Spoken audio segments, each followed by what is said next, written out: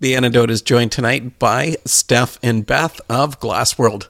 Thanks for having me take you away from band practice. No problem. We enjoy it. Beth, when you and I last met, you were lead vocalist for the Rose Hill, but now you've moved on and you're fronting Glassworld. How did that all come about? Well, basically, our guitarist in the Rose Hill left last March, and I, and Kevin kind of started the band, and we were just, a pretty tight unit. And after he left, I didn't feel like it was the same feel. I still love the band very deeply, but I just didn't feel like it was the same feel. And I was going through a lot of personal stuff at the time, just dealing with Christian music in general. And I kind of felt like I was confined to a box, and I don't know, I felt like it was time to move on. And everybody else was kind of on the same page. We all just wanted to do different things musically, stylistically. And so I ended up leaving, and then a couple of shows went by, and they were like, you know what, let's just end this right. So we brought Steve back in, and, we did the whole final show thing, which was awesome. And at that time, I had already started Glassworld. We were a couple weeks in at that point. And it was just something that I had always, kind of had in the back of my mind as something very real, very raw. And that's what I wanted to bring across musically as well as lyrically. So I started that, and I called in Steph here and a couple other of our friends, and we just started pumping out music. And what was it about the Christian music end of the industry that threw you? Basically, there's so much focus on, I guess, what you're doing. There's so many levels to a Christian band, I feel like. And it's one, you've got to be on fire for God. You've got to be reminded, and you got to completely give your all on stage in that aspect, and it kind of gave me kind of a God complex, because it was like at each show that we played, yes, I was on fire and I was passionate and I love God very deeply. But at the same time, I wanted to be real with people, and I wanted to tell them about the struggles of life, and I wanted to tell them about the things that that Christians don't always talk about, and that it's okay, and it's okay to struggle and pray about that.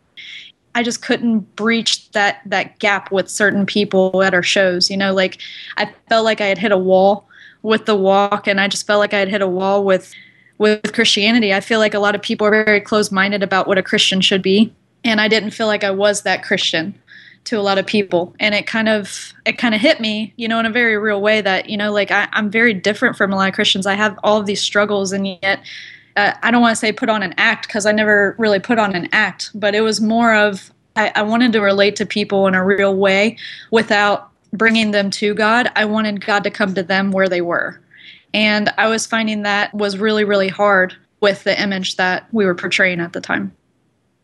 I've often brought up the same point with other artists where we talk about, the honesty in music coming from Christians, because you'll have bands that have Christian members, and then conversely also have what gets labeled as a Christian band. But I really wonder sometimes about how honest the quote-unquote Christian bands really are. Right. And that was a struggle too, I felt like we were some of the realest Christians in a band out there at the time. But at the same time, like I said, there was so many inner struggles and stuff that people just weren't talking about in the Christian circles that really got to me. And I wanted that exposed. I wanted that rawness and that realness with people. And that's why Glassworld came to be. Well, certainly your album, Breaking Free, that came out in February, I guess I should say EP. I mean, obviously, you're pointing out difficulties that you've had. I mean, really, so much of the album seems to be dealing with problems of coming out of a bad relationship. But I mean, from that, were you looking at it from a physical or a spiritual perspective? Honestly, the album as a whole, there were struggles there in relationships. There were struggles there with, my walk with God. I wanted to come to a really real place about that and just develop it. And Breaking Free was kind of like the anthem, and that's what we kind of set it out as the anthem for the entire album, because it was like, look, we're not going to be put in a box. And we're not going to be this type of Christian or this type of person even. We're going to come out and we're going to break free from all of that, from all that insecurity, and just be real. And that kind of set off the writing of our album, really.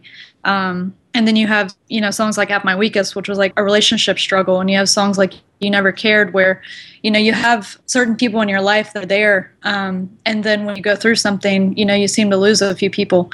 That's what was happening at the time. And I really wanted to portray that in the best way I could. It's nice to have that honesty. I guess we were just bringing this up earlier about so many people just seem to put on this false mask. But those difficulties, really, it seems that on the title track, you're giving, I wouldn't say a solution, but you're trying to turn it around. Correct. Breaking free is taking all of that, taking all of your struggles and taking everything you've been through and not letting it weigh you down. And just not listening to, other people in your ear about what you should be or who you should be and what you should be doing, and just breaking free from all that and listening to your heart. But really, is the rest of the album simply a rant? Is that sounding harsh? I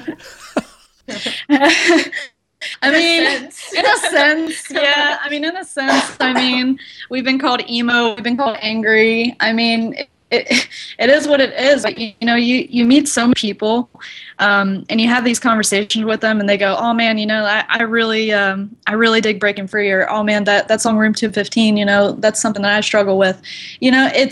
I feel like it's a reality for a lot of people. There's so much negativity out there that people deal with on a day-to-day basis, and they don't talk about it because nobody wants to hear about it.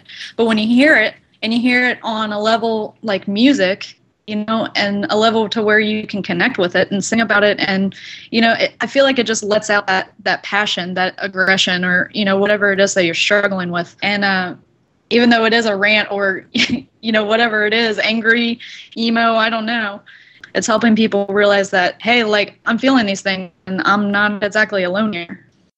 Well, Glassworld is certainly unusual because you guys are fitting into a niche that's less common for women, at least in music that's created by Christians. Because, hardcore is usually dominated by male vocalists. Do you think we know. Do you think any of that makes Glassworld an oddity? If I'm just being sexist, you can tell me to shut up. I don't think you're sexist. No, I think that Glassworld is a little bit, of an oddity in that respect because it is male dominated. Look at how many female, fronted bands are out there right now. They're all either pop, punk, or not really hardcore, or emo, or whatever you want to call it. I'm still going to sandwich you into the hardcore realm. That'll work. How many members of the band do you have now? We have 4. We have Beth, obviously, on vocals, me, Steph, I play guitar, and then we also backtrack a guitar, reamp setup. So yeah, we cheat. Yeah, we cheat. We have 2 guitar parts, only 1 guitarist. And then we have Britton on bass, and then we are still currently figuring out the drummer situation.